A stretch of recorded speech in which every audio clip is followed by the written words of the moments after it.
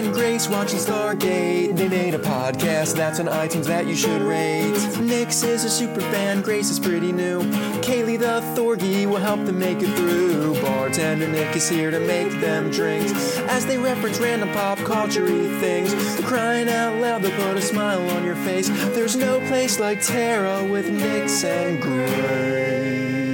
Welcome to episode 256 of There's No Place Like Terra Stargate First Watch Rewatch Podcast. I am Nixie. And I just hit my mouth with the mic. New space, who dis? Grace with the chipped tooth. You know what? The whole world is changing. We're off to a good start. Today, we're going to go over SG Atlantis, Season 3, Episode 12, Echoes, a.k.a. Do You Speak Whale? Do you speak whale? No, mine is a.k.a. That's not a whale. That's no moon.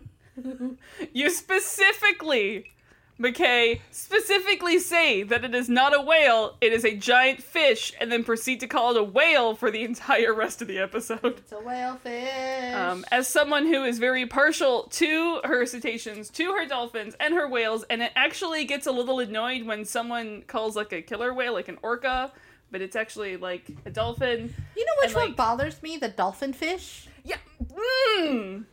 Yes. Super yes. Because then, as a child who was, let's just say, I think I've mentioned it before, very into dolphins as a kid. Yeah. And then people would just, family members would go, oh, I'm eating dolphin fish. I'm eating dolphin. And I was like, fuck you. No. But I couldn't say that as an 8-year-old. I mean, you could think it, though. I was thinking it. Speaking of things that we did as 8-year-olds, I'm going to raise a glass to Beverly Cleary. Yeah. Oh, yeah. The maker of my childhood in so many ways. The first chapter books I ever read, I believe, were the Ramona books. I'm going to admit, I know the Ramona books. Uh-huh. I don't think I ever read the Ramona books. You're in luck, because I've decided to reread them, which means I have to rebuy them, because I don't have them anymore. And then I will read them. Yeah. Because I'm learning more and more. The things in my childhood are a lot of what I'm basing my latest D&D character on. Can I tell you, this actually does fan well into my childhood, because when you said Beverly and then the last name that started with C, I went to Beverly Crusher. Nope, not. Close. Nope. Wrong. Nope. I mean, she's fucking cool too. Yes. But Beverly, let's talk about this. I read the Ramona books. I didn't read Teeny, but I did read Are You There, God? It's Me, Margaret. Oh, I did read that. And then I read Forever. And then I read, I think that was Runaway Ralph. Nope. Oh, okay. She had an ability to capture strange little details that usually only kids are aware of. One of my favorite things too is a little moment in the Beverly Cleary books, in the Ramona books. So Ramona had a big sister named Beezus. Okay. I had a big sister, was not named Beezus, but was just as Beezus-y? mean and know-it-all-y. I was that big sister. Yeah. You know what? I should be having this conversation with Brother Matt. But anyway, there's a moment where Ramona gets a new toy, a new doll, and she wants to name it, you'll appreciate this, Chevrolet. Yeah. Because it's a beautiful name as far as 100% Chevrolet. Yeah. Its nickname is Chevy. Yeah. Well, the thing is, to her, because it was this very pretty doll, she's like, she doesn't know about car brands. She just heard that word before. And if you think about that word in itself, Chevrolet. Yeah. It's almost Yeah, especially if you give a little accent like Chevrolet. Yeah. And so those types of things are the things about Ramona that I always understood and related to, and felt so connected to. Anyway, I loved those books. They shaped my childhood. Raised my glass to Beverly Cleary. Thank you. Thank you for shining some light on the weird little awkward kids. I don't even know what my first early chapter books were.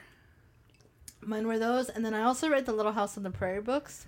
I didn't read those. I do remember I do remember reading, like, my mom's Nancy Drew. Oh, nice. Yeah. There's a whole collection downstairs, like, so they're vintage. Yeah. I do know, I was older. These aren't really early chapter books. I read, I think, all of the Babysitter Club. Oh, I read those too. Yeah. And, what was the other ones? Oh, I read a lot of American Girl. That's as close as I got. I think I read those. I think that's as close as I got to, like, Little House on the Prairie. Okay. Mainly because I would read the rest of the books, and, like, those were left at the library. Yeah. It's like, what else do you... Yeah. These are probably where you and I split up a little. I read all the Sweet Valley Highs. Yeah, no. All the Sweet Valley Twins. I remember, I think, a couple of them. Yeah. The Sweet Valley Twins and the Sweet Valley Highs. And then the V.C. Andrews books were a little bit later, even. I think that was like 8th grade. I do know, basically, as soon as I learned that there were Star Trek pocket novels, that's the only... nothing else existed. I'm not exaggerating that the Star Trek and the Star Wars, like the pocket novels of those, were pretty much all I read for you. The only fiction I read for years. I went through a phase of... all of the things that I was slightly too young to understand their cultural significance.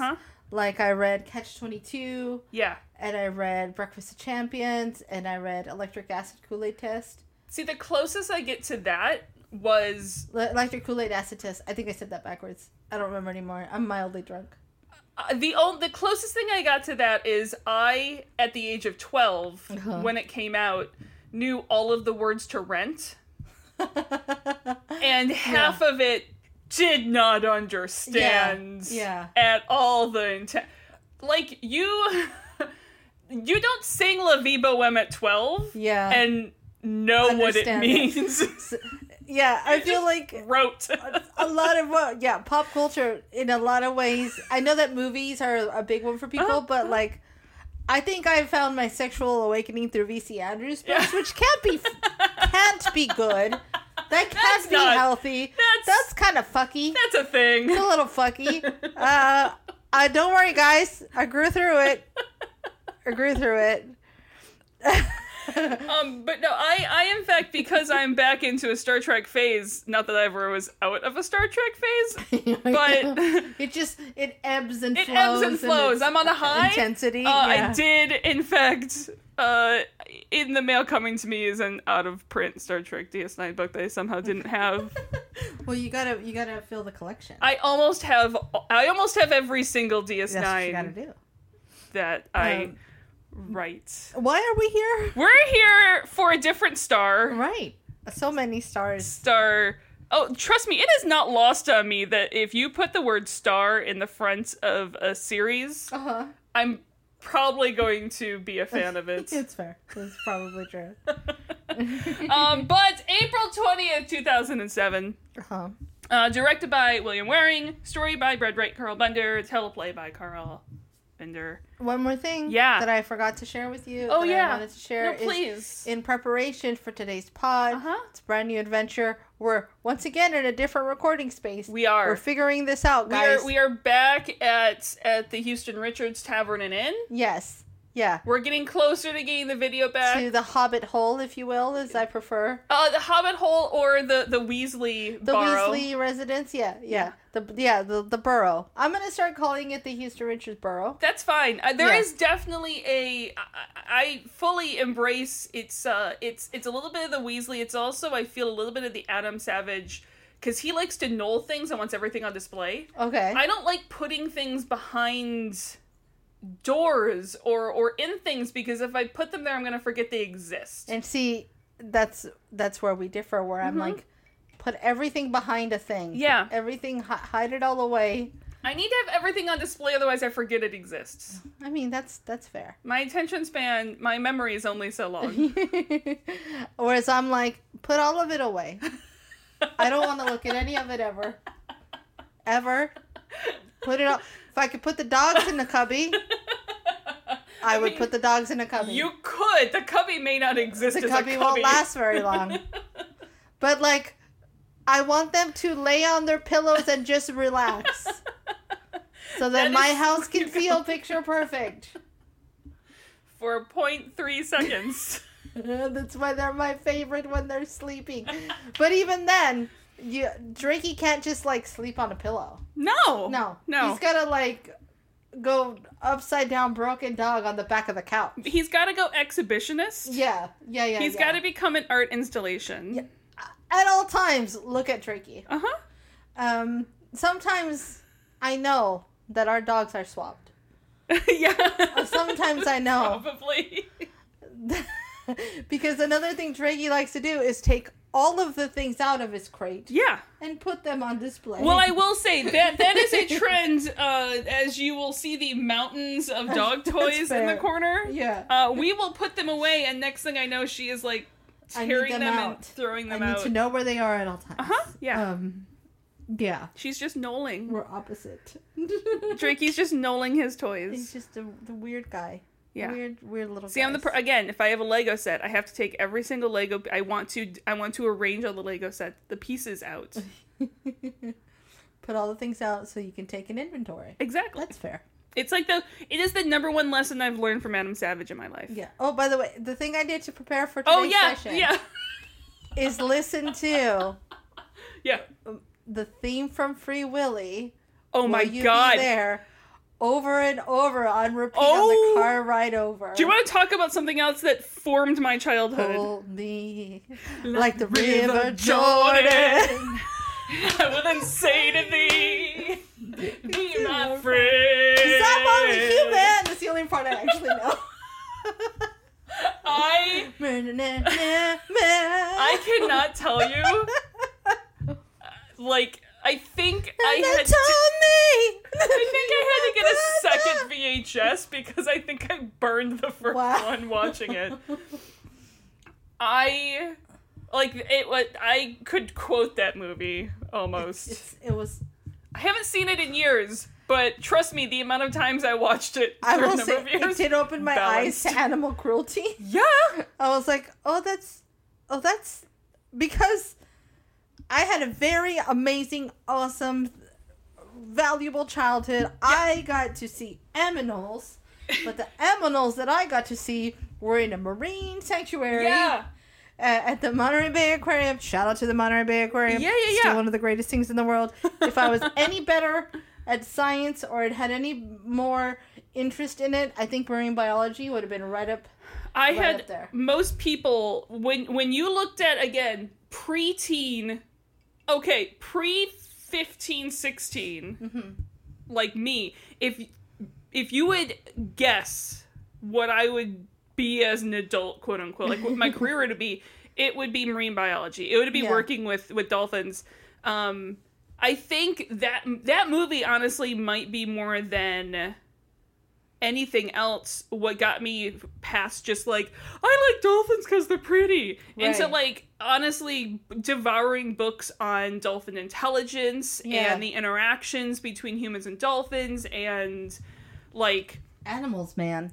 They're fucking awesome. They're cool ass shit. And like I've studied the entire life of Keiko, like the orca that is in Free Willy, about the progress of where Keiko moved and eventually trying to rehabilitate Keiko to be like eventually was quasi freed back into the wild. Yeah. I mean, I'm for it. I'm for it. I'm a big fan. I think otters were always my guy. That's because of where I grew up. You can't not love otters. Yeah, and we won't talk about their social structures and the things that they do to each other, because it's dark and ugly, and I don't love it. But high reflection on human civilization, slightly. Yeah. But I just always thought they were cute. They're basically puppies. They are cute, and you'd always see pictures of them like letting them back out into the wild. And so you get to see them kind of walk out onto the ocean, which you don't get to see often. Yeah. And it is very puppy-like. Yeah. That was a big fan of those. And I was a big fan of sea turtles. Well, yeah, I do love sea turtles. And I think it was one of those shorts that's either in Reading Rainbow or in Sesame Street. Mm-hmm. But they showed the video of the turtle laying a bazillion eggs. Yes. And how they look like little golf balls or ping pong balls. And then you watch them all try to get back into the ocean before they get eaten. And you're like, go! You got this, buddy! just, you're almost there. You're so tiny. Which is why the opening scene of Moana still gets me when she helps the little sea turtle. Get it in there. I will fully admit I was a blubbering disaster the first time I saw a dolphin, like, in person. And the first time it was, like, in the wild, too. Yeah. And then the first time I got to, like, pet a dolphin. That's amazing. Yeah. We ugly tears on Nixie as she's crying out of happiness because she got to scratch a dolphin. That's amazing. Yeah. I haven't gotten to do that. I haven't pet a dolphin. They're like rubber. I bet. It's like, I imagine it's like a neoprene suit. It's like a slippery neoprene suit. Gotcha. But gotcha. But I liked otters, and my other thing, and I blame the aquarium for this. Yep. Is the small things where you're like, is that a creature or is that a rock or is that a sea anemones? There's also these I guess it's a mollusk. It was not the sea cucumbers, because I don't think you can pet the sea cucumbers. But I know the ones you're talking about. He looks like a mole. Yeah. And there's those, and then there's the starfish. And starfish are always cool. Yeah. But there was a touch pool where you were allowed to touch them. I do love touch pools. Yeah, and it was like this thing where they taught you, like, all of these things are alive. Mm-hmm. Be gentle, be kind. And there was coral, there was living coral. Mm-hmm. And it was like, what a valuable experience to be taught these things as a tiny, tiny child. Because then you grow up knowing that these things are alive, understanding the severity of this is a living thing, without it having to be taught to you as an adult later. I don't know. I think anyone who lives near water, the responsibility is to teach these kids who live around it this stuff. Well, and I find it interesting because we both grew up near water, but basically the most opposite of water that you could opposite. Fair. Yeah. But mine, I had an interaction like that with an animal at a zoo at a young age, and it was very opposite of, I had the touch pools and they were great and everything, but I remember basically they had a boa snake, a boa constrictor. Wow. And so I got to stand there and they'd put the boa around my shoulders and we got to, like, pet it and everything. Yeah. And it was at that point where I was like, snakes are cool. Yeah. I don't want one personally. I don't need it. But snakes are real cool. Yeah, just a certain amount of respect. Just respect. Because I'm still in the phase of, as long as I know that snake is not venomous, it's totally cool. I know that it's not coming for me, and I know that it's not trying to kill me. That's all. But even if it's like, as long as I know it's not venomous, I will help escort it into where it needs to belong and not where it doesn't need to go. I like, so we have, don't tell husband Jesse this. Yeah. We have snakes in our lawn. Uh-huh. Just because we do. Like little, like, rat snakes or speeder snakes. Little black ones. I guess they're gardener snakes. Oh, they're gardener snakes, or there's one I had here and it was, I forget what it was. It was like a fast one and it had something. So that's what this one is. They're little fast guys. Yeah. And so they hear the lawnmower and they surface to be like, I'm here. Don't get me. And then move out of the way. Yeah, exactly. And it's really always fun to see them. But every time I'm like, God, you startled me. I'm going to tell you something that probably has already crossed your mind. Uh-huh. I'm waiting for your dogs to find one. I think they have. Okay. I think they have. Thankfully, I think they're so dexy that even my dog can't get a snake. Yeah, it's like, nah, I'm out of here, bitch. Yeah, gotta go. Smoke bomb. Yeah. They're very good at getting out of where they need to be. No, they found a few because I know where they have like a little. I know where they tend to hang out, and every now and then I'll see Drakey just kind of pacing. That's not where I thought you were going, and I'm glad that's where you were going. Wait, oh god. I thought you were like, I thought you meant the dogs are like, I know where their, like, murder den is of animals. Oh no, yeah, oh god, no. Where they take all the geckos. No, the geckos, here's the comfort I take in the geckos. The geckos, they're gone. Get eaten. Yeah, gone. They're gone. They go quickly and they serve a purpose. It's one gulp. Yeah. They're not he's not dextering them. Yeah, no. So it makes me feel good. What I do love is that my Stormy is very curious and he's far more gentle. Yeah. I've actually seen him watch butterflies like the fucking good boy that he is. That's amazing. But my other little monster, my favorite monster. I don't think Kaylee even registers animals that aren't dogs, squirrels, or geckos. Yeah. We were camping and there's like 2 deer staring at her and she's like, I haven't seen them. There's a squirrel over there. I'd love to know what Drakey does at a deer. It's like, you're a big one. I love you. I love you. Anyway, why are we here? We're here because of Stargate Atlantis. Right. Previously in Atlantis, yes, we found out jumpers are way more water resistant than we thought, at least up to a certain depth. Yep. And Rodney made some whale friends. I will still call them whales for now, because at this point they don't know any difference. Whale friends. Before we actually start this episode, I would like to be a fly on the tent of Roddick and Ronan camping. You know, I bet... Here's what I bet. I bet that Ronan goes out there thinking that Roddick is McKay. That's the impression. Yeah. And then Roddick gets out there and it's like, let me tell you about how I've survived in Siberia. You're doing that wrong. And then Ronan's like, oh, shit, this guy's cool. That's how that goes down. But then Ronan just wants to go hunt. Yeah. And then Roddick's annoying, and so that takes a turn. Yeah. But at the end of the day, it's like, no, bro.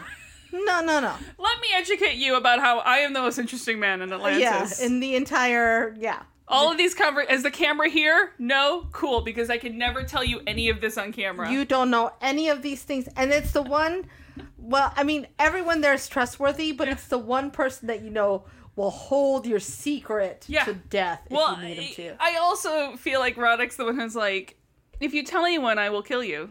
And let me show you how I can kill you, Ronan. Like, it might be the one person that Ronan's like, this guy might be able to kill me. I know. Ronan doesn't believe anyone can. But he's like, oh, this guy might. I've been watching a ton of Deep Space Nine, and so now I just keep, like, interjecting some of the weird, mysterious backstory of Garak into Roddick. I like it. Bunch of strangos. Oh my gosh. Also, I'm pretty sure I am Grumpy Ronan in the morning before coffee. Just less hand-to-hand skills. Yeah. Also, I'm gonna butcher this. Dielectric permitative, whatever the fuck Roddick says. Mm-hmm. Okay, that is actually a thing. Okay. Not just randomly putting syllables together. It's based, so it's the main thing that's used in ground penetrating radar, which is what Roddick said he was doing. Right. So instead of audio waves, penetrating. Instead of audio waves, they send out electromagnetic rays. Okay. EM. And basically what it does is it reads, not to say the different densities, the different materials, because they react differently as the radar hits them, as the rays hit them. So, like, a lot of stuff has sort of positive, negative poles. Yeah. Slightly magnetic. Yep. And basically with as the EM ray hits it, they'll, like, stand at attention. Oh, okay. And you can basically measure how much they're standing at attention, the different molecules. Got it. Yeah. So, what does that give you a map of? It can give you a map of different densities underneath. Because if you send it down and you're hitting topsoil, but then all of a sudden there's a couple giant rocks and then there's bones and stuff like that. Okay, that's what you're mapping out based on how concentrated the polarization is. Mm-hmm. I get it now. I'm present. But Ronan reminds John that if he ever volunteers to chaperone the scientist again, shoot him. And then they go and lose Atlantis? I mean, did they get drunk? It's more Google Maps is off. Yeah. It's like when you're like, you're at your destination and you're like, I know I'm not at my destination. This, like, I'm pretty sure wherever I'm going is not in a strip mall that they're selling drugs out of. It is not in this tattoo parlor. Pretty certain. Pretty sure there's not even tattoos in this tattoo parlor. Yeah. This quote-unquote tattoo parlor. And John reminds Ronan, who's in full emo sulk mode, that Taylor did offer some meditation lessons, which I feel is just poking the bear at this point. I like, yeah, we'll get there, because we're going to get to the meditation. Later at night, I guess Ronan does take her up on the meditation lessons. I'm impressed that he goes even this far. Listen, she is giving an amazing guided walkthrough meditation. It's soothing. In reality, Ronan is snoring behind her. So, listen, I had a conversation about this recently with a friend of mine because I like meditation. Yeah. And I think I may have shared, I do hypnotherapy. Yeah. So my therapy is traditional and I also do hypnotherapy. So I am all about hitting those other brainwaves. Yeah. I was having a conversation with a shared friend of ours who shall remain nameless, who was talking about having trouble sleeping, and I was like, try meditation. Yeah. It'll get you down into that theta wave. Yep. If I think that's the right one. Sounds it's right. Not the delta. The delta is the one where you're out. Asleep or in a coma. Delta waves, I'm pretty sure they talk about delta waves when someone is doing weird dream shit in Star Trek, so that sounds right. Yeah, and so the theta is the one right below, which is what meditation can take you to. Yeah. If you're getting there, where you're sort of aware. Yeah. But you're mostly resting. It's kind of like the twilight sleep stuff. Yeah. Anyway, I have learned how to take 15-minute refresher naps. Nice. Using these meditation and hypnotherapy techniques where I'm like, drop into that theta wave. Nice. So I was sharing this with a friend of mine who's basically running. She was like, no. It won't work for me. No. I cannot be still. Because I'll just pass out. Yeah. But I won't actually get any sleep because I'll be up again in like 2 minutes. Yeah. She goes, I need active work that then makes me just fall asleep. Yeah. And I was like, oh, got it. So she's basically, so that's what Rona needs. Probably. Rona needs active, just sparring until he passes out. Exactly. He needs to go on walkies. Yeah. All the walkies. Someone take Ronan on walkies. Yeah. He's a Drakey. Yeah. He's a Drakey boy. And someone else just rearranges herself. She's getting into her delta waves. Exactly. Yeah. Exactly. Get in those waves. Listen, I fully know the whole point of meditation is the process of getting there. Mm-hmm. But like someday my mind will slow down. Look, I think I am grateful and I acknowledge that my brain is already moving at a different pace. It doesn't move the way yours does. Yeah. And for me, it's not hard to go from, second to first gear, if you will. Whereas there's a point in this episode where McKay starts going off and going at the thing, and I was like, that sounds familiar. Yeah. But when you get there, it'll be all that much more impressive. Yeah. Again, it's the journey, not the destination. Exactly. Yeah. But yeah, Ronan falls asleep. Well, yeah. And I'm just going to assume that Tayla just leaves him. Just leaves him. I mean, I would. Yeah. I might kind of push him over. No, that might wake him. Well, just out of like sheer spite. Stupid Ronan. Also, I super want her outfit. Yes. It looks real fucking comfy. She is leveling up on those garbs lately. I know, they're amazing. She's really killing it. So she's walking. Who knows how late at night? The city is quiet. Mm-hmm. We find out later it's like her quarters are right off those stairs. So the city is quiet. And suddenly she just sees a woman in full ancient-y elven robes. That's the thing.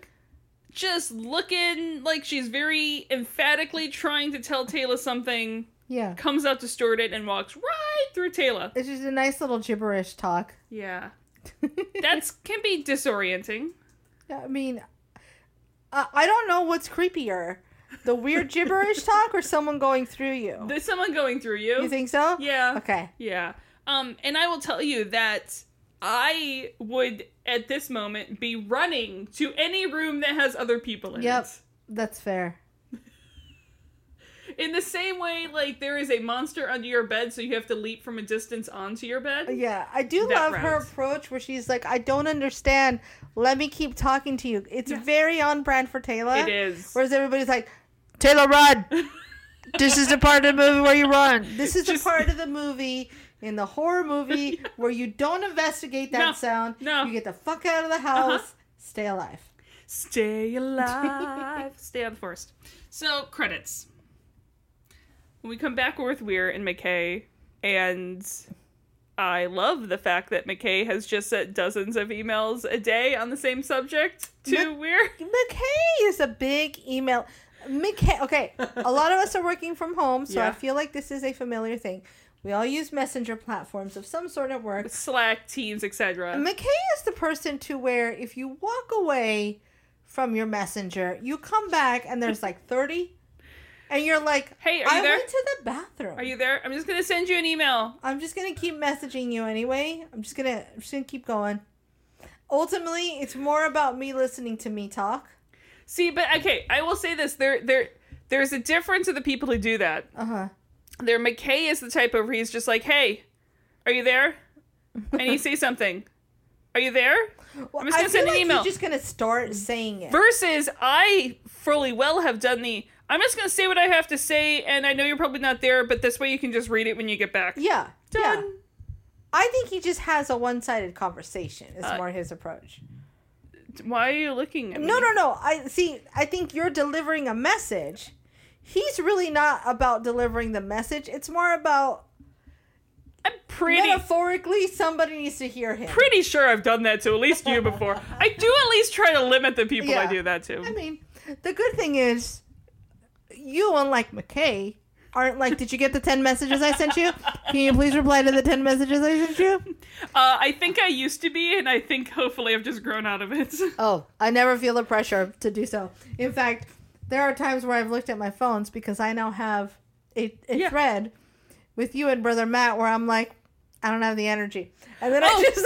See, what's nice is sometimes I do that when you and Brother Matt are going on. I'll be like, I'm going to get back to that shit later. And nobody gets offended. That's the best part. See, it has taken me a while. Early on in text messaging life, I had to respond to text immediately. And if someone else didn't respond to my text immediately, then they were ignoring me purposely, and therefore I had to continue texting. Yeah. Now I'm like... Yeah, I saw that like a day ago, and I didn't have the energy to respond. I'm probably pooping. Let's be honest. Sometimes, especially during COVID, yeah, I'm looking at my phone. I just don't have the energy to have a conversation with a person. I'll be honest. So I'll get to you later. My, most likely to respond to you might be when I'm pooping. Just because I'm there, my attention is on the phone. Well, I think we can all relate to that idea where it's like I just can't right now. This is absolutely nothing about you. It's just, I'm going to leave my phone there because I'm playing video games. Exactly. Okay, so McKay has a very concise 26-page outline for why Atlanta should get to keep all 3 ZPMs, the replicators left in the city. Which is not going to happen. No. Look, even with 1, Atlantis can raise the cloak, raise the shields, dial home. What more do you fucking want, Rodney? Yeah. Who would you take a ZPM from? Earth? Yeah, the Atlantic I love this outpost part that's protecting the whole planet. Would you take it from the Odyssey, who's helping to fight the Ori? Yeah, it's like he doesn't go beyond the initial want. Yeah, to actually think through the process, and I love that. That's what Weir does. She's like, okay, fine, how? Yeah, who doesn't get it then? Yeah, Sophie's choices for me. Yeah, exactly. And Weir puts her foot down. No more emails. Which listen. I'm sure McKay gets the spirit of that statement, but Weir. You should fully understand who you're talking to, and you need to expand and clarify. Let me tell you a little something called email rules and folders. What you do is you route Rodney into his own folder. Well, then the problem is that he's actually going to send you an actual important email, and that's just Boyukrod Wolf shit. Well, that's on him. It is. Yeah. I'm more saying that there's a lot of ways to communicate that isn't email. Yeah. Yeah. That's more... So Taylor and Ronan are sparring. I could take 15 more minutes of their sparring. Just watching them go is my favorite thing. It's fantastic. And in the end, Taylor gets a few shots in on Ronan that he was not expecting, which is even better. I love that she's really going full monk. I thought we were druid. Yeah. But she's going, maybe there's a druid monk multi-class happening. Potentially. I mean, the meditation, the badass fight. I know. There's some. Also, now I want to create a druid monk. Maybe I'm still saying she is at least one level in barbarian just to get rages. That's fair. Yeah, I'll give her that. So they're walking down the same stairs as Taylor's walking in earlier. I love Ronan coming up with excuses why Taylor was able to land those shots. That's not just she's awesome. Right. That's be like a reason. Yeah, I let you do that. Yeah. And when she pauses, she sees the exact same woman in white. Ronan sees nothing except the water feature in the background. Yeah. Ghost! This time, this is the Scooby machine. Yeah. The mystery machine, sorry. This time the woman doesn't disappear because Taylor steps aside and then follows her to the doorway. And when it opens, out comes a man who, real burnt. Super creeped out real part. Toasty. Yeah. If you've ever seen a film called Time Crimes, it's in Spanish. Probably not then. Okay. It was, I think the original title is Cronocrímenes, but I watched it as Time Crimes and I watched it subtitled. Yeah. And it's a fucked up movie. It's a little bit scary, a little bit Groundhog's Day, but there's a fucked up character that's constantly causing jump scares, and there's more about him later. But he looks a lot like the burned up man. So it creeped me out. Yeah, Taylor just stops in her trek, shocked at the sight of the Birdman, and Ronan just kind of helps steady her, and both of them are confused for very different reasons. Yeah. What the hell, dude? McKay reminds us of a very important fact in the next scene. Okay, that you cannot be looking out at the ocean with binoculars unless you have one leg up pretending to be Captain Morgan. Oh, yeah. Oh, absolutely. It's required. 100%. You need that leg up. You gotta. It helps your otherwise, ocular what are you even doing? distance. Are you even looking at the ocean? Why even bother? Why don't you just fucking throw it on the ground? I also don't know why, but when you see scenes like this, there is always the other image in the back of my head where it's like they are just longingly looking out at a green screen that's like 3 feet away from them. Yeah. Oh, it's so beautiful. And I can't not laugh because it doesn't matter how stunning the graphics are. Yeah. That is always in the back of my head. I always think of the still shots of like Avengers films of the Marvel movies where someone's doing something really badass, but it's really just a bunch of green screen. Looks the tape and green screen. Most ridiculous thing. It's a very special kind of acting. Very special. To be able to do it with a straight face, yes. Yeah. Because I wouldn't even be able to get a line out. I couldn't even keep a straight face. Yeah. It's gotta be real fucking weird. So John comes out onto the balcony and just stands next to him quietly. It's like that advantage on sneak. Yeah. Happens. And eventually McKay, and realizes John is standing there. Because John's been there for like an hour.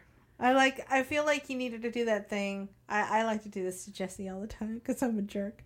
Because he'll be deep into thought. I can now, I've learned when he's actually working versus when he's fucking around. Yeah. But I'll just sneak up while the headphones are on and be like, hey, what you doing? what you got there? Which now he does to me, and I will close windows even if I'm not doing anything. Oh yeah, you have legitimate work up on the screen, and whatever you're like, the fuck you're doing. It's literally like a map for a work thing. But for half a second, McKay buys it until he's like, fuck you. And eventually we see what McKay is tracking. His whale friend is back. His buddy. This is when the song plays, Enter the Michael Jackson song in the background. Okay,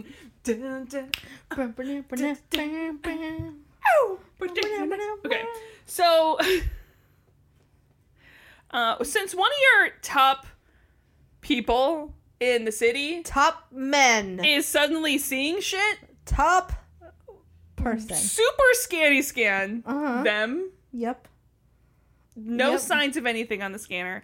Even with the shit they've seen that can fuck with your mind, there's usually corresponding physical changes that you can see on a scan. Right. So Taylor wonders if I do appreciate the thoroughness of Carson. And Taylor wonders if it has something to do with all the ancients that were just mass murdered here at the station.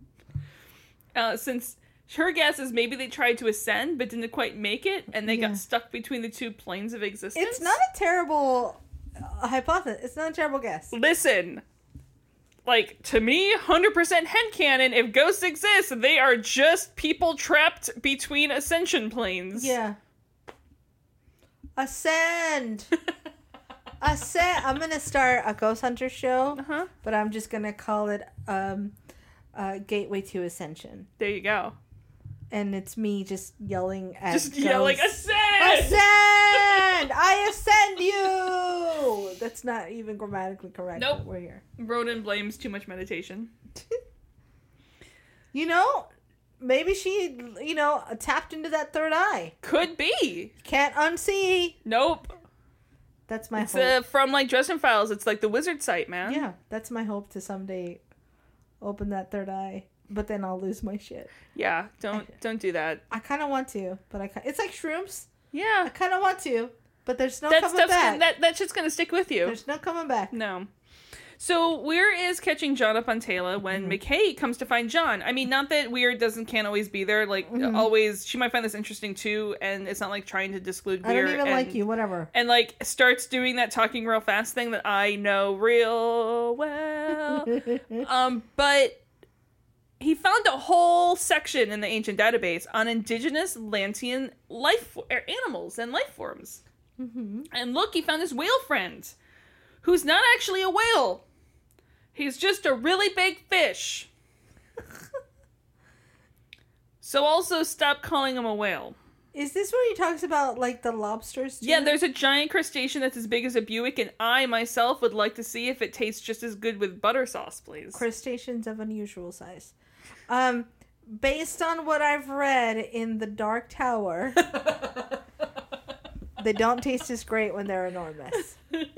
Kind of get sick of it. Yeah, you gotta get the middle-sized ones. Yeah. It's not as tender. Yeah. It's like the overgrown pumpkin. It looks cool. It looks but great. It's all water. Yeah. That's... How hard is it gonna be break through that shell when they get... You need a chainsaw. Yeah. Those are the gourds that you make armor out of. And now I just thought of how cool it would be to have a druid wearing a pumpkin shell armor. Do you know... giant pumpkin armor. That would be cool. That would be so cool. Do you know what I actually realized? Because you need the tougher pumpkins for it. That I haven't seen in a number of years, and I kind of just want to watch again. Pumpkin bro? It's the pumpkin chuckin'. Have you seen I have not seen that. You haven't seen the pumpkin chunkin'? I know what it is, where they're like basically just throwing them. Well, they don't just throw them. They create machines. Oh. Okay. It's like battle bots. It kind of is. And they have multiple categories, okay? Nice. They have a whole section that is like air powered. Yeah. They're chucking these things like a mile. Like, what do they do with all the broken up pieces? I don't know. But they have to get a special type of pumpkin that is like tough enough. Yeah. Because if you get a soft one, it's going to explode before it can go. My favorite style of pumpkin chunkin' machine though are basically trebuchets. Yeah. But these things are like 30 feet tall. Maybe not that big, but fan. Still. It's insane. It's like this entire festival. I want to get thrown from a trebuchet. Chuck pumpkins. I do think it would be fun. Like, if there was a way to know that I could land safely. Here, I'll tell you, it's why there's a couple of the, like, amusement park things. Yeah. That I've... The slingshots? The slingshots and the big swing and the bungee one. I've always wanted to do, but I'm also real terrified to. Yeah. It's like, I want to know what that free fall feels like. But I also don't in any way want to know what it is. I've had it a lot in dreams. But in my dreams, it's always like, I get into a car wreck that's so bad that you hit the brakes so hard that you fly. Yeah. But then time slows. And then I cast Featherfall as I'm falling. And then by the time I land, my palms hurt because you hit the concrete. Yeah. But that's it. I don't think I've ever, like, flown or falled in a dream. Oh, it's fun. Because you're a flyer, not a faller. Oh. Sorry, that's a call out to the most recent Critical Role, and another movie that shaped my childhood. So, okay. Got it. Whales. John also would like to see if the fish tastes good because fishing, and McKay is like, you wouldn't. John's like, fuck yeah, I would. I will eat this whale. Yeah. I'm gonna eat this friend. And I'm with McKay to not call it Flagicalus or whatever the fuck the ancients called him. But also, you just said it wasn't a mammal. So don't call him a whale because accuracy. Just don't eat the whale. Call him a fucking whale fish. If you want to call him, listen, if you want to call him whale fish, call him Monstro. Fine. Monstro, that works, but just don't call him a whale because he's not. Maybe that's what he's trying to tell him the whole time. I'm not a whale. This is a very distinct dialect of not whale. I'm Monstro. I learned how to speak whale. Monstro was a whale. I learned how to speck whale to tell you that I'm not a whale. And yes, McKay did name him Sam after Sam Antha Carter for personal reasons, even though this not a whale is actually a boy, because Sam's a boy's name too. Sure. And I love McKay trying to point out how he knows that the not whale Sam is a boy, and Weir's like, why? Listen, no. Whales have big ass dicks. I know. You can't not see it if it shows it to you. No. It's gonna be clear and present danger. It's not a mystery. It's not hiding it. You can't miss it. It's not an extra fin. No. Weir's like, why am I in this conversation? All I care is that this isn't happening during work hours. Other than that, fuck off. Also, John, no eat the whale. But maybe eat the whale. So a beautiful night in Atlantis. Yes. Tayla is too smart to fall asleep with an open flame candle. I was about to get mad at her. I actually put it in my notes. What's this fucking fire hazard? Listen, there are ways that you can leave candles on unattended, not just open like that. Yeah. 'Cause no. Don't do it. Quickly after she curls up for the night. I also love that after she turns out the candle, there's just as much light. Yeah. It's like, so is it just a smell? Was it just a smelly candle? It's a melatonin candle. Real smart. By the way, combination you should never make. A melatonin candle. That's terrible. Yeah. It's like a car scent. Yeah. Melatonin car scent. Don't do that. Melatonin flavor. No, just don't. Just don't do it anywhere. But she hears a distorted voice again and runs out into the hallway, sees the same woman, follows her, sees this burnt man again. And the woman in white is again like yelling something, but in a frequency high enough that Tayla's like clutching her head in pain. Yeah, it's not great. So off to see Dr. Heitmeyer, who's now a redhead.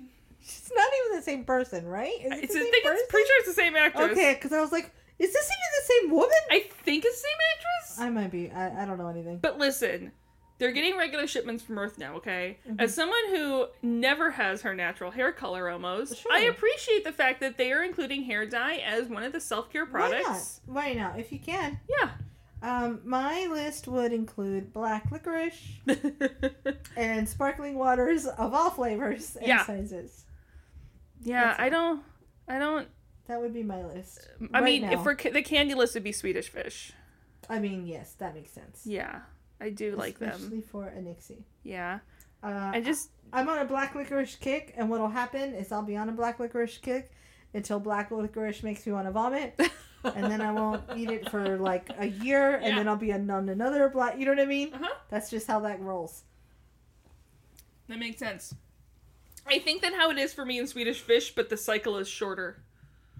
Got it. It's like a month on, month off situation. Yeah. So Tayla explains what she sees, and it's like the woman in white doesn't even see Tayla or register Tayla, and she wonders if the ancestors are trapped between the planes again, if they're trying to tell her something, and maybe Tayla can help them move on. And Heitmeyer later gives Weir a walk and talk update. She has no clue why Tayla is seeing things, she is definitely someone who carries a lot of emotional responsibility and shoves shit down real deep, and possibly some misplaced guilt as to what happened with the ancients. And the women together plot whatever they can do to get Taylor to get some rest in whatever form, physical, emotional, or whatever she needs to get this to pass. I love that they remind us of this. Like, hey, bro, sometimes you just need some time off. Yeah. And it's not the case here, but sometimes it is. You know, Kate walks off and Weir goes to the open transporter room door and sees the burned man. Jump scare, jump scare, jump scare. With no one else there to also corroborate it. Yikes. Now Weir and Taylor are talking to Heitmeyer, who's like, why do you think you're both seeing them? Whereas, like, if we knew that, we wouldn't be asking Heitmeyer, you. Come on. Get it together. This is not traditional therapy anymore. Some fucking's happening. Basically, is there any traditional therapy here on Atlantis? No. I mean, there's barely traditional therapy anywhere. Like, there's some patterns that are standard. There is. I think my thing here more is Heitmeyer's first thought was, oh, it's in your head because you're stressed.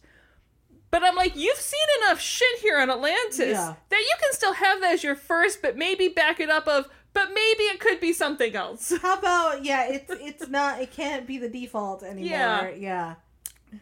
Yeah. And Taylor wonders if it's kind of like post-COVID. If someone's like, I feel really fatigued, I can't really tell what else is going on, people are going to check for that COVID test. 100%. That's just what you do. Could be just that you're tired. Be a cold and you're tired or anything else.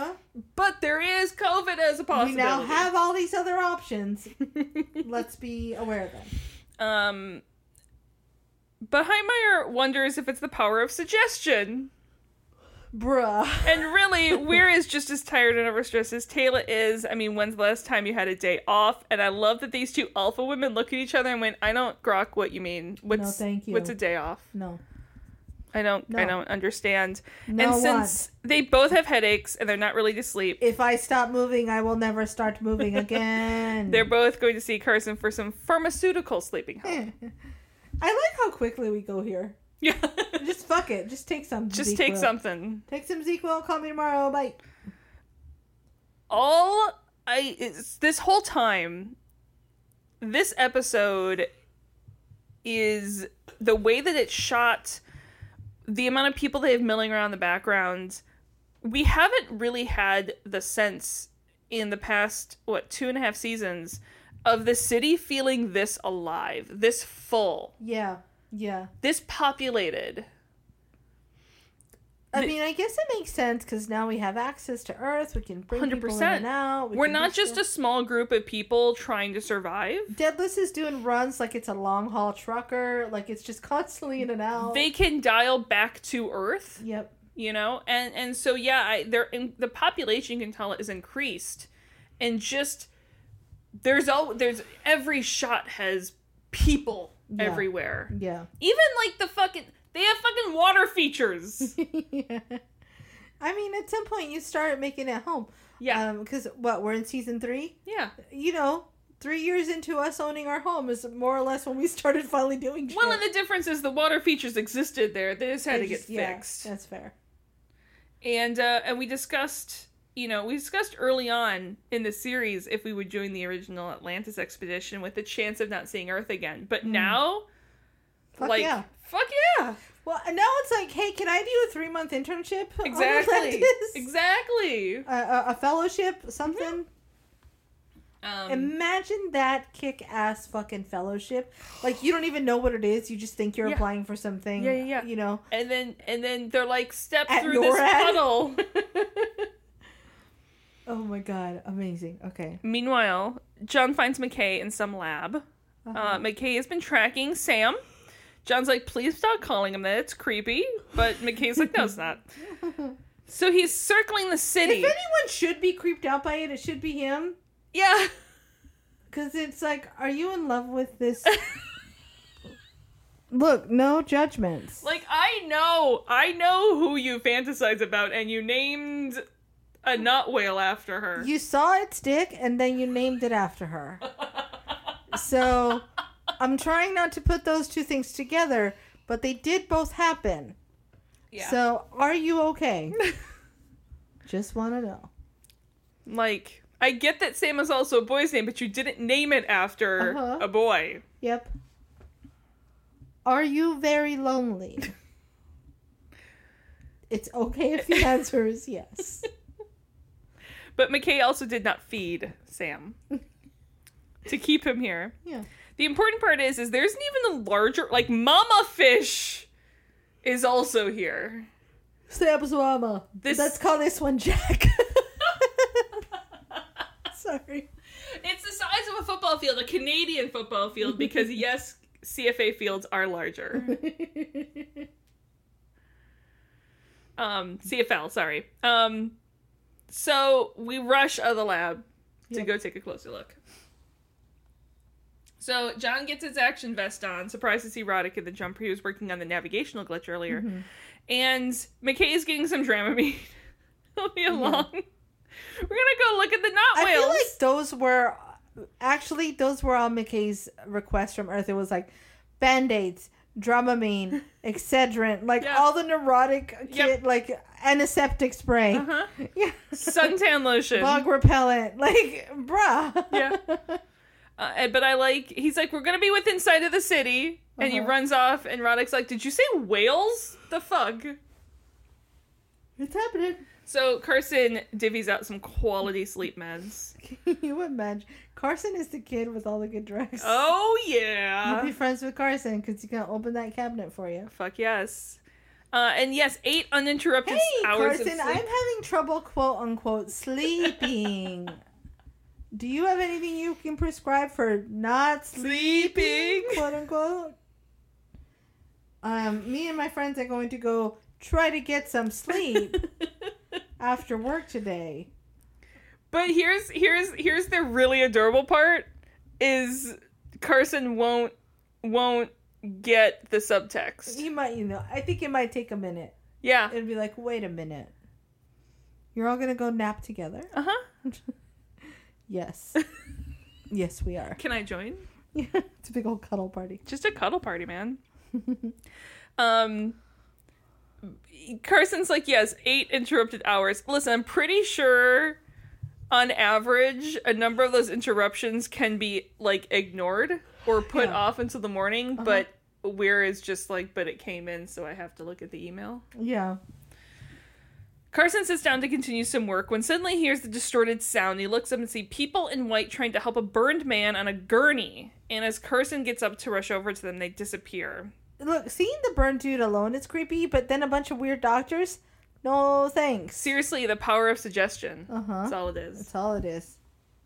Also, John, you aren't in sight of the city if you're underwater. I mean, yeah. And I am kind of with McKay in this thought of weirdly we feel more comfortable to jumper in space than underwater. I don't know why, but I can see it.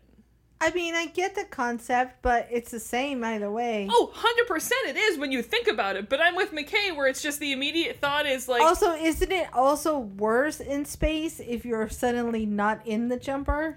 Well, it depends on how deep into the water you're going. That's fair. Yeah. Zelenka radios in to update where the knot whales are. Mm. And after short time out the front window, we see Sam and Mama. And they head in closer. Now it's Ronan, though, who's seeing 2 ancients working on a console in the middle of a hallway, distorted voices and everything, debating something? Yeah, that can't be normal. Taylor comes up to him and recognizes that face. That's not normal face. Yep.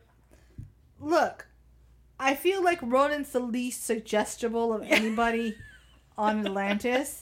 I think we can rule out the power of suggestion. Yeah, pretty sure we can. Because he's very strong of mind, if you will. Well, and here's we find out later that obviously we have a ton of other people in Atlantis who are seeing these things, but I want to know early on when it was just, you know, the 2 or 3 people, how many other people were actually seeing these and, like, don't tell anyone because they'll think you're crazy? Oh, it's that, again, yeah, it's that idea of, like, people don't self-report unless you ask them to. Uh-huh.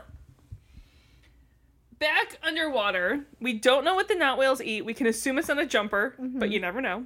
Yeah. John suddenly gets a headache. Yep. Interesting.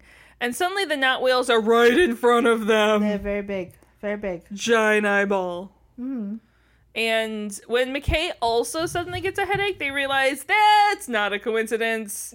And we should GTFO. Gotta go. Gotta blast.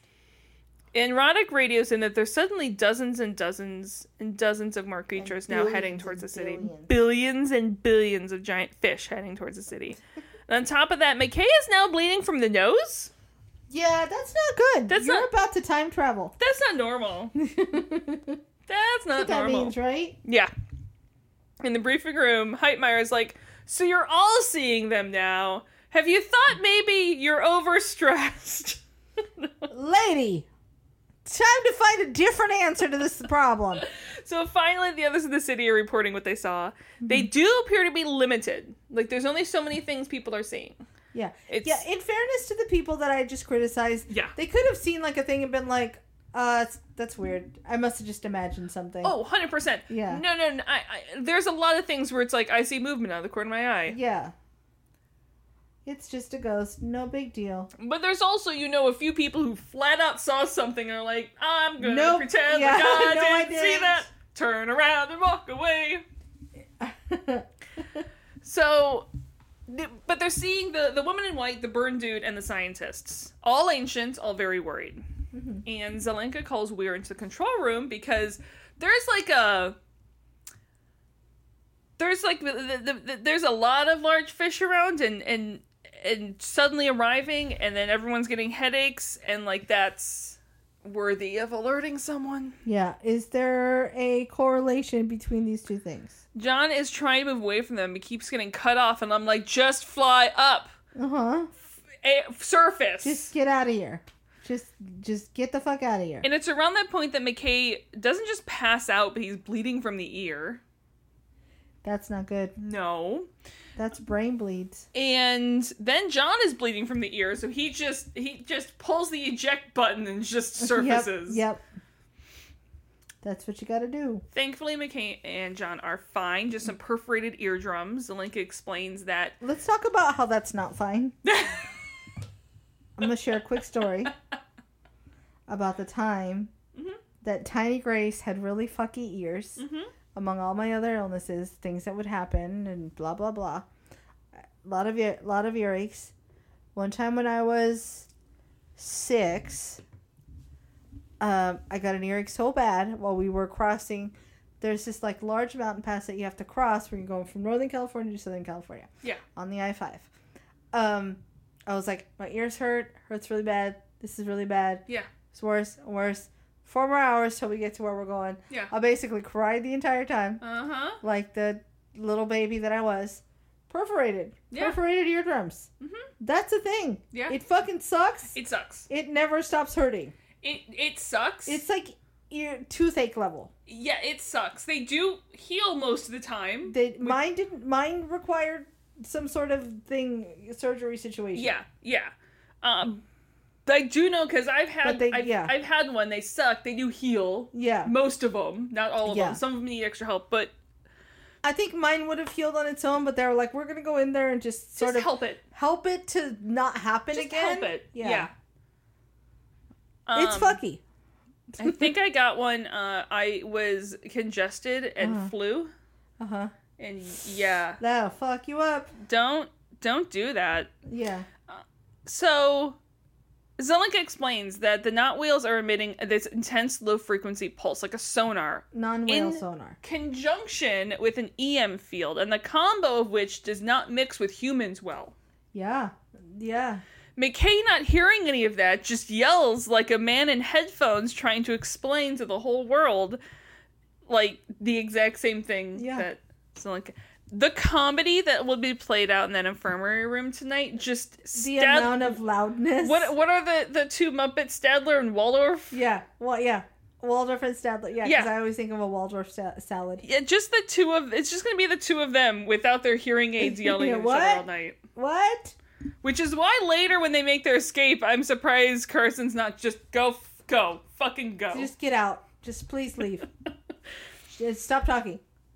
In the control room, we see hundreds of whales. Mm-hmm. Not whales. Not whales. Hundreds of giant fish coming from all over. Uh-huh. Like, we are the castle at the center of Magic Kingdom. It's Whale-ageddon.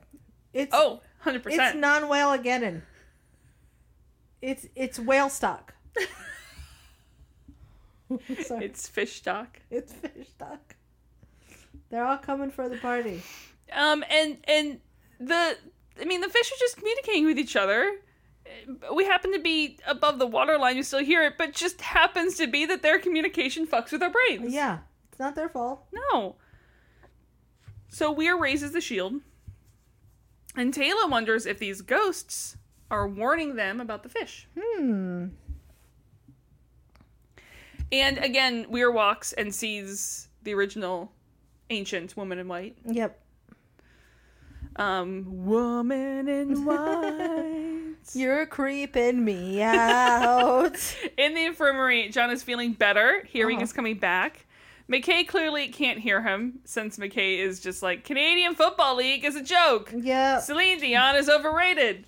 Zelenka is smarter than you. Yeah. Instead, McKay just yells... I feel like he should feel that in his bones, even if he can't hear it. Feel a disturbance in the force. Zelenka... or just instead, McKay yells that he found a biolab database in the database. And he's like, okay, Meredith. Obviously, McKay does not hear. What a jerk.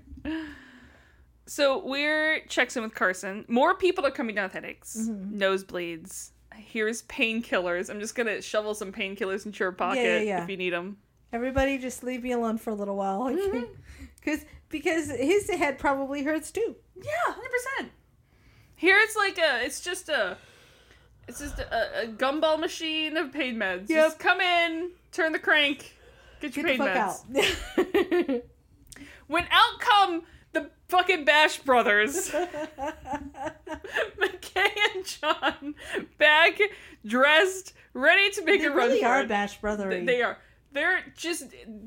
They are two people where if they're quiet for too long... What are they doing? What are they doing? Something's going to explode. I know this move. Yeah. I haven't had to deal with them in a while. This can't be good. No. Yep. And Carson's like, the fuck are you doing out of bed? Who said you could leave? And tries to counterspell their escape. No one could hear them leaving.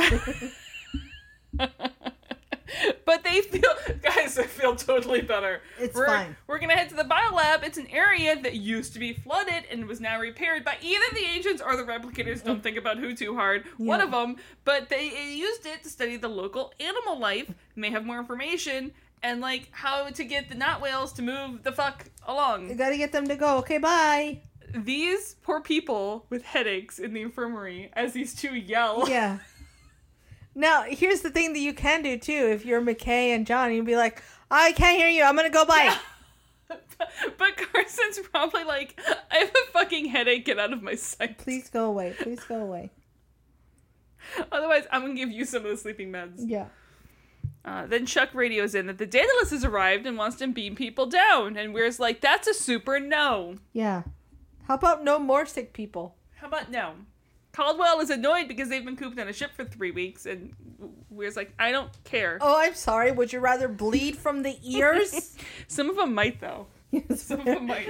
Please. It's a little bit of bleed. Just a tiny, just a trickle of blood. I'll take it. Get me the fuck off of the ship. In the original hallway, Tayla actually sees all 3 visions. Whoa. Piercing her brain, she ends up on the floor, nosebleed, and Ronan finds her and is like, nope, infirmary. Yeah. What cleric do? Here go, cleric. I'm gonna medevac you to the cleric. Yeah. I do like, down in this formerly flooded area, they already have big, comfy, cushy chairs in the hallways. Yeah. They were the easiest thing to slide over. Can you imagine just this entire concept of if, like, for those of them that live on Atlantis, every night you could just, like, go wander a new corridor and just start opening doors. Yeah. And seeing what's there. I mean, it is a fucking treasure hunt. Could you imagine? If you're not supposed to. Oh, there's please. Gotta be protocols. You know those people are, though. Yeah, there's people who are like, I don't give a fuck. I'm just gonna hit this.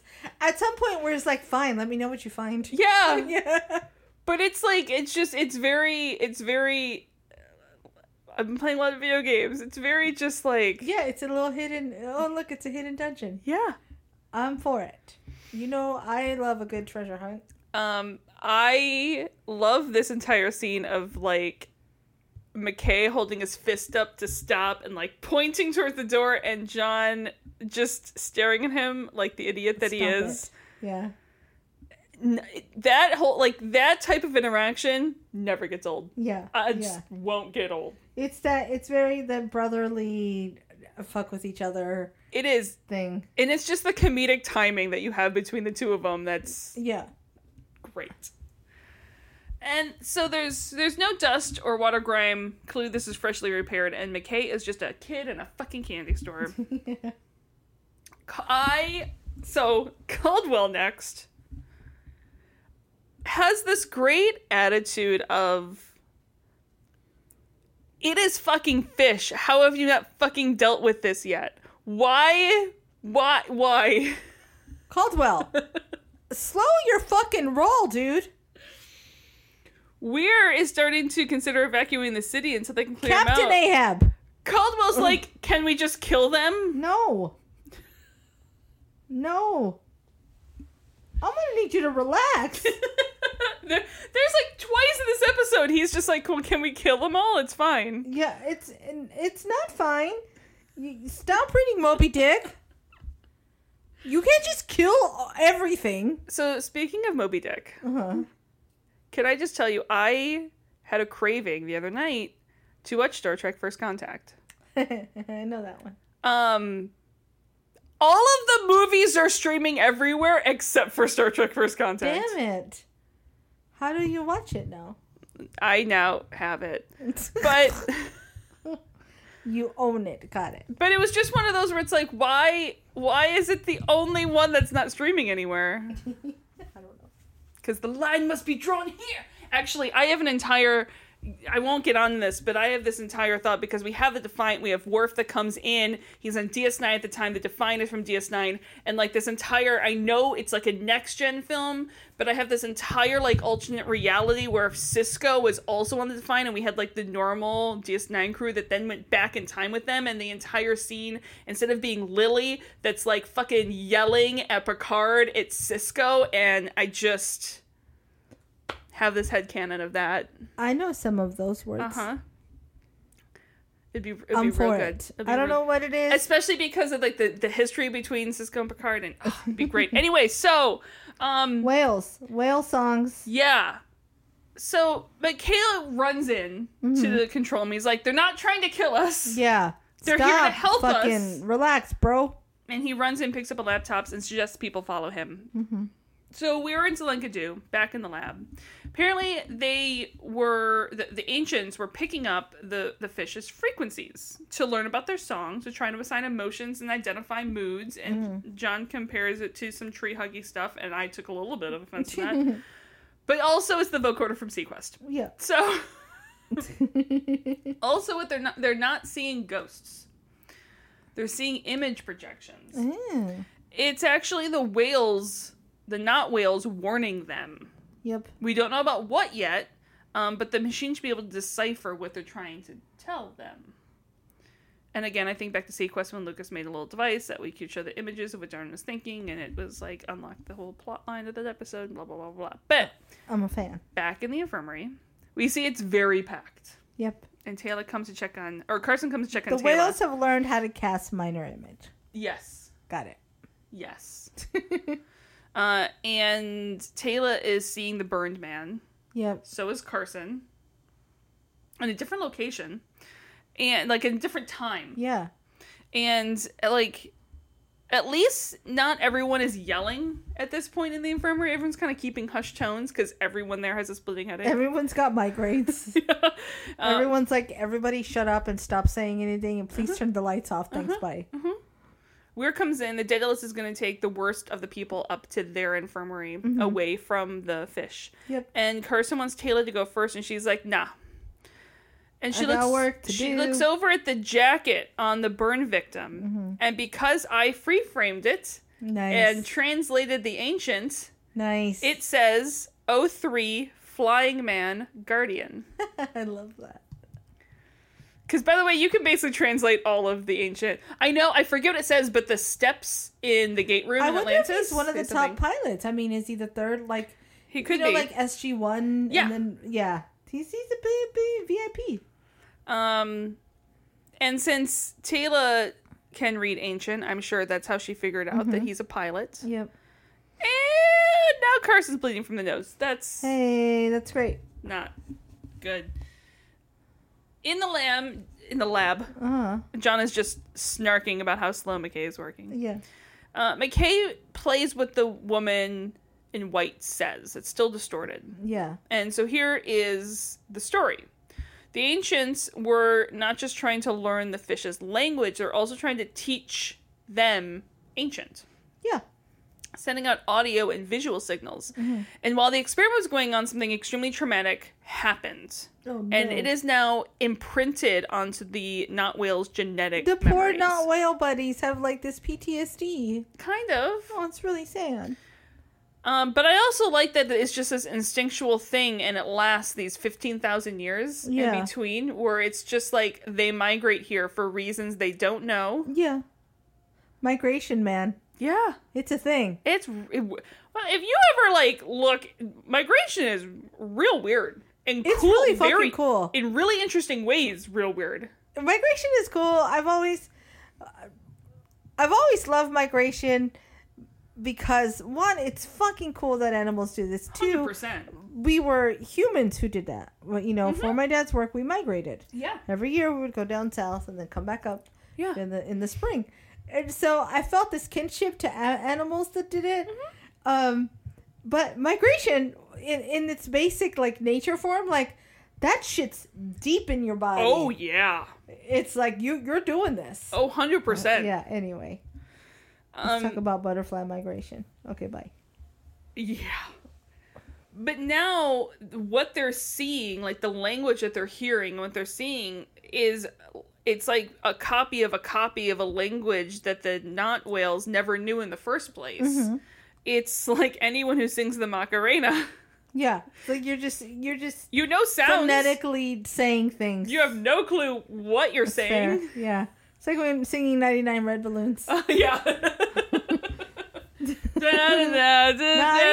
is Luftmadishla. Blah, blah, blah, blah, blah, blah. Yeah. No idea. I'm a terrible person. You figured out more than I have, though. Sometimes I just sound, na, na, na. 99 red balloons go by. Yeah. Dun, dun, dun, dun, dun, dun, dun, dun, dun, dun, dun, dun. Hey, Macarena. So, they wonder... Sorry, now I just want to go off on all these fucking... Gungam style? Oh... See, and I never listened to that. I avoided that song, so I haven't even heard it enough times to be able to fake sing it. I mean, I just know he says, "Hey, sexy lady." Yeah. I will be honest, I probably would have heard that and not been able to tell you what song it's from. Okay. So they wonder if this has something to do with a Wraith attack. Conveniently, there's some sort of filter on the audio so that McKay can run it through and unfilter it and distort it. Yep. And slowly they can make out a few ancient words. You know, try as I might, I've looked at Audition and that change language filter doesn't exist. Something was attacked, overtaken, maybe not Atlantis, but it's whatever Adaris is. Oh, no.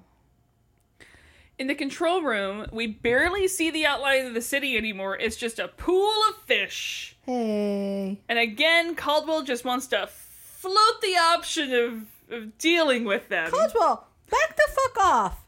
They're clearly trying to help. Whatever they're doing, their attempt is helping. Have you never owned a dog that tries to protect you and accidentally scratches you in the process? Yeah, relax. We're like, seriously, we're a long way from mass fish murder. Yeah, come on, man. McKay and John rushed... Caldwell's ancestors are the people who, like, blew up fish on the coast, yes. whales on the coast of, like, Maine and, yes. like, Oregon, and we're like, this is a fucking disaster. Anyway, okay, I'm done. So McKay and John rushed into the control room. They figured it out. Yay! The Adaris was a ship. It was an ancient science vessel 15,000 years ago, and the whole crew was killed except for the pilot. Yikes! Except for the flying man, which Weir connects as the Birdman. Yeah. And burns make sense because the ship was blasted by radiation from the sun. Fucking sun. So a coronal mass injection on a scale that dwarfs anything that our sun has ever admitted. I'll give you coronal mass injection. It happens every 15,000 years, and the database has records of it occurring twice. Yikes. So most of the crew is killed instantly, but the pilot was able to GTFO fast enough to get back to warn Atlantis. Mm-hmm. And they were able to extend the shield far enough out to protect a fair amount of the planet. Yeah. And this is happening right now. I like how McKay can get to an answer to something, always so that he can, I told you so. Uh-huh.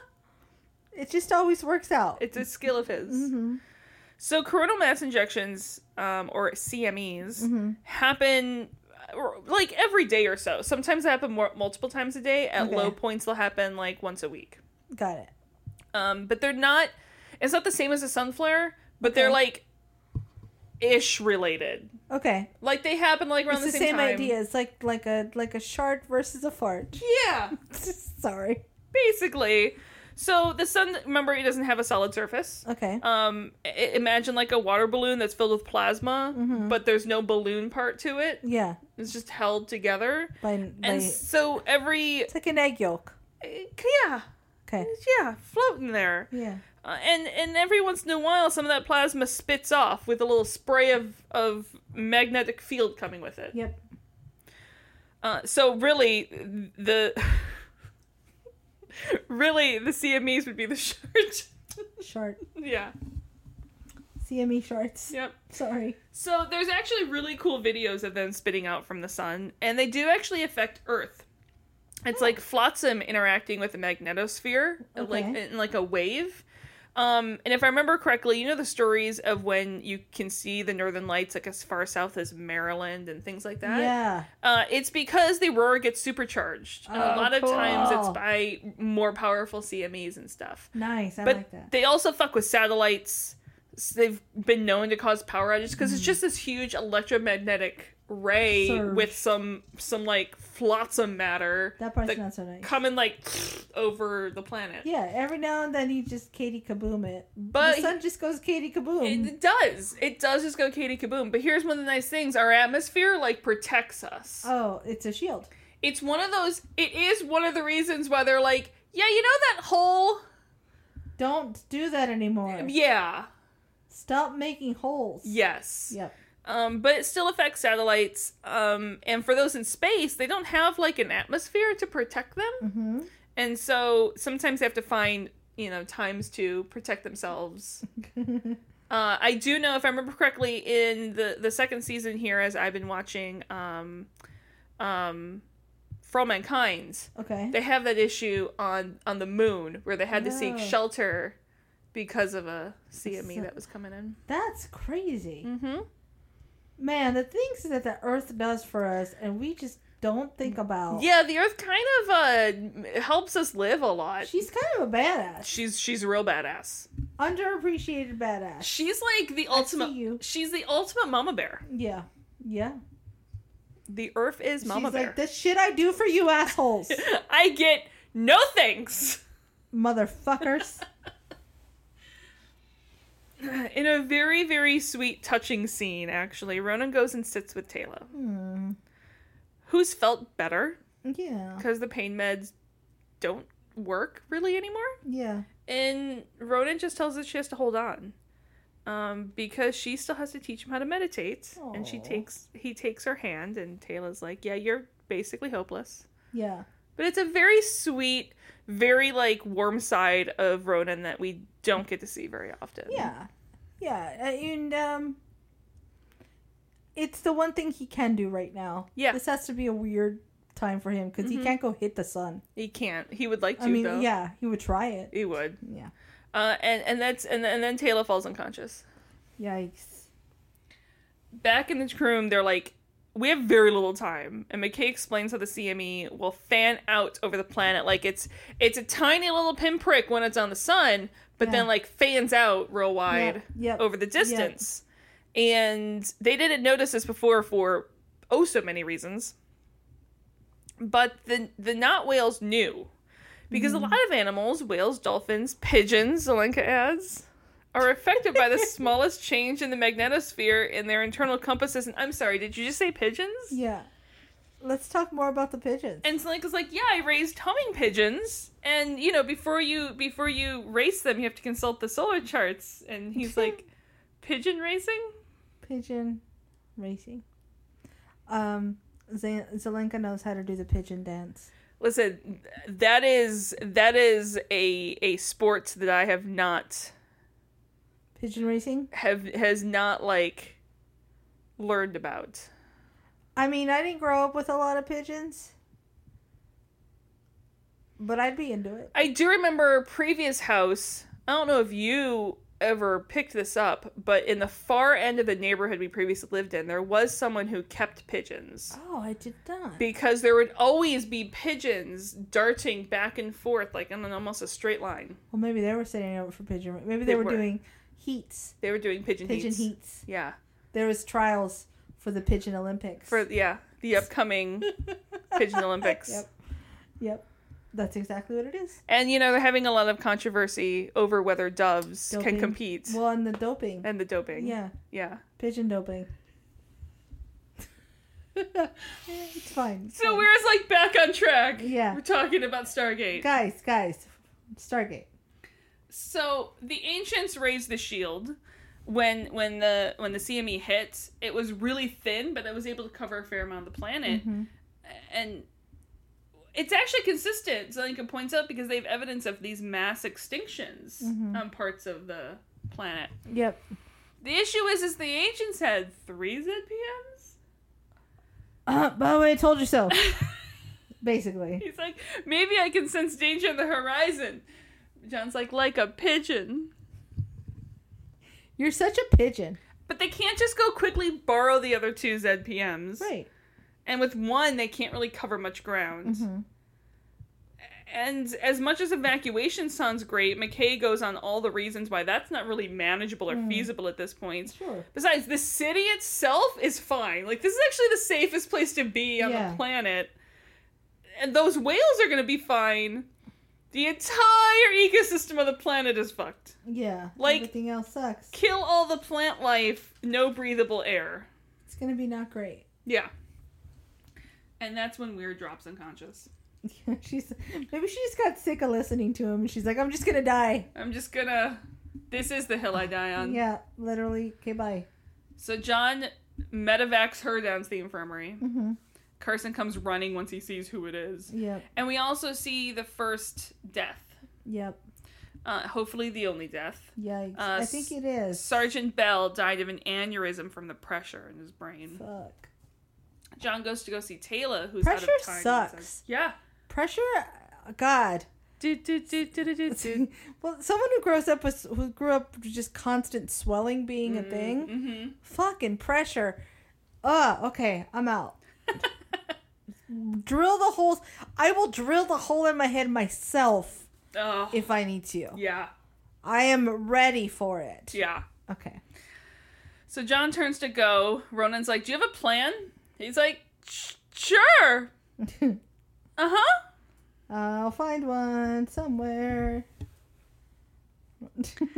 In the control room, the fish are basically trying to hide under the city. I love how sweet this is. They're like, help us. I like a little, like hiding under an umbrella. Like little puppies.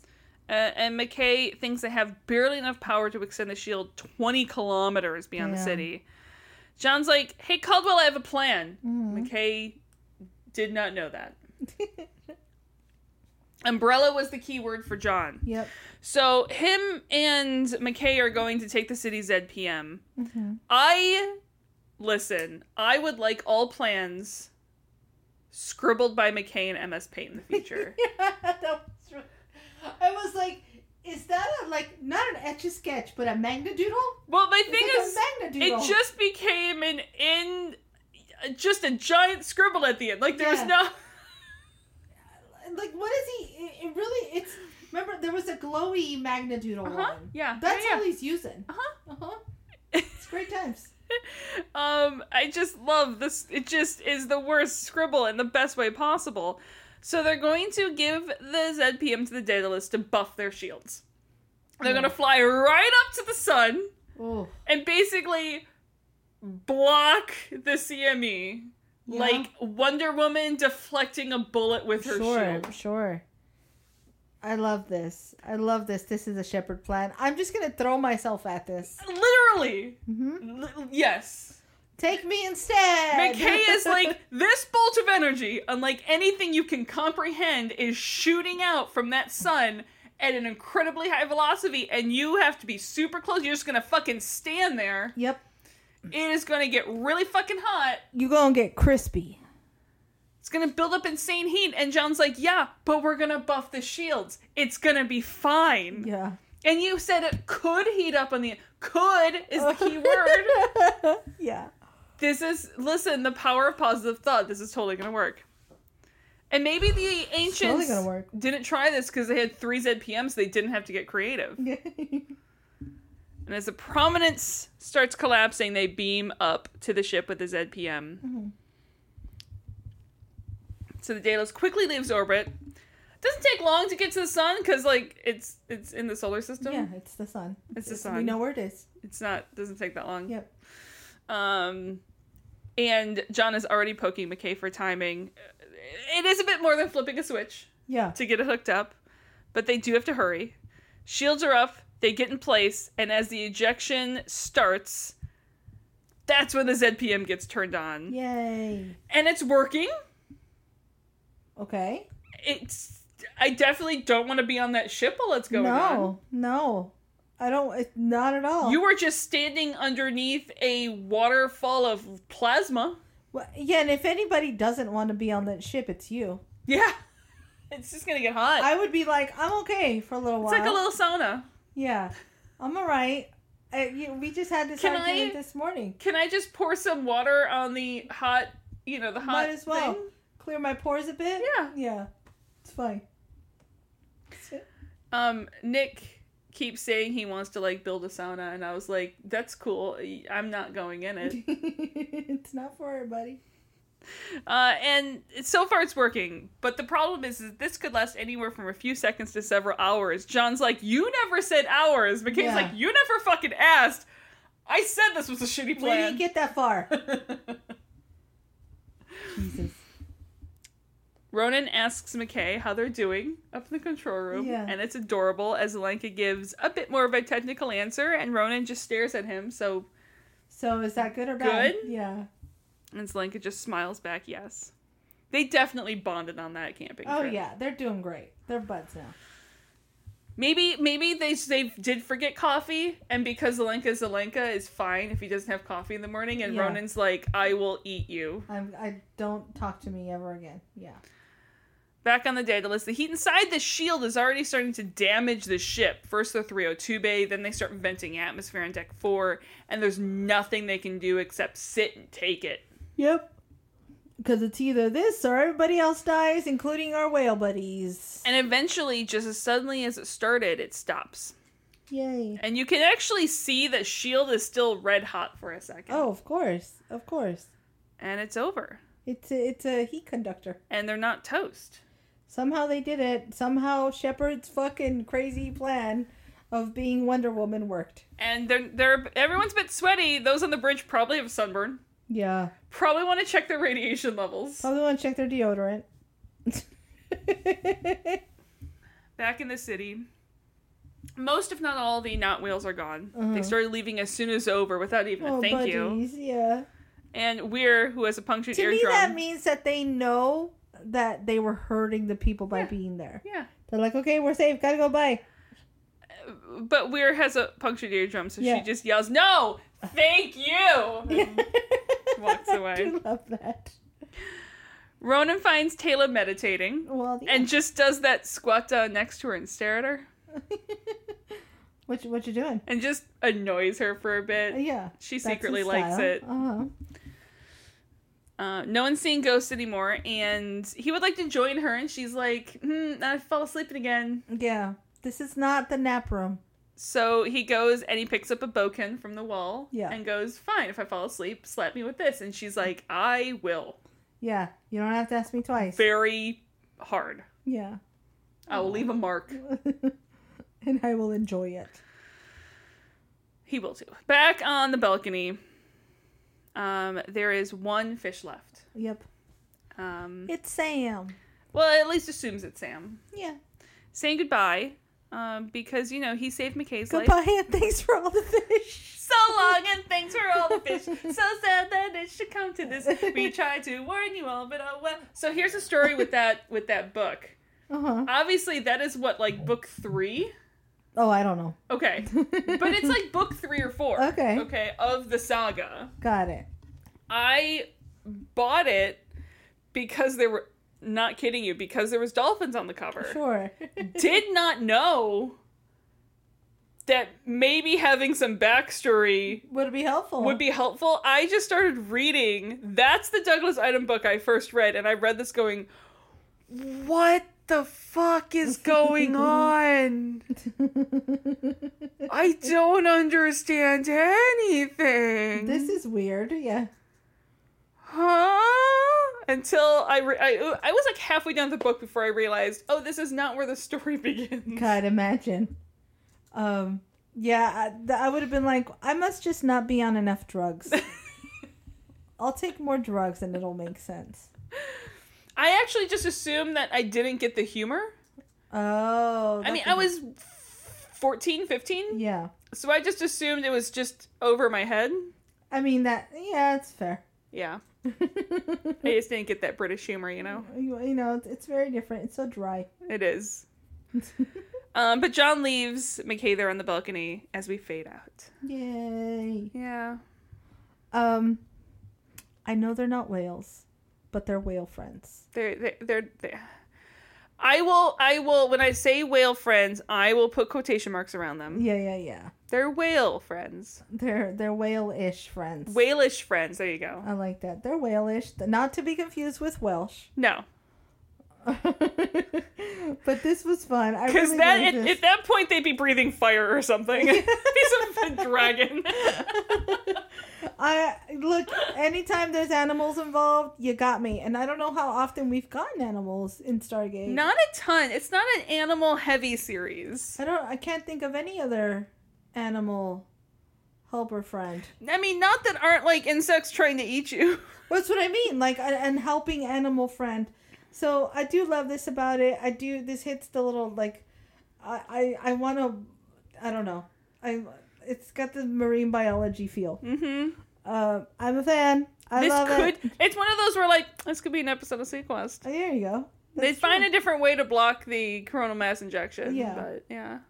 So what's next? Next is SG-1, The Road Not Taken. Dun, dun, dun. This is an alternate reality episode. That's my prediction. Mm-hmm. It's kind of like the one with what was the one a long time ago where Sam has long hair in the mirror? Oh, yeah. I just called it the Mirror Universe episode. Yeah. That's my prediction. Let's go watch it right now. The best part is we get to watch it at the same time together. Is a Terra first for 2020/2021. Yeah. Holy moly, guys. We hope you're all well. We hope you all soon get to reunite with the people that you've had to not unite with. And we'll see you next week with, what is it? The Road Not Taken? The Road Not Taken. The Road Not Taken. Until then, tell us about... We're going to quote some Robert Frost, I believe. Tell us about your favorite seafaring aminals. On Twitter at Terra Podcast. On Facebook at There's No Place Like Terra. Email us at There's No Place Like Terra at gmail.com. Rate us, like us, view us. Things. Wherever you podcast. That's what I was saying. The podcast things.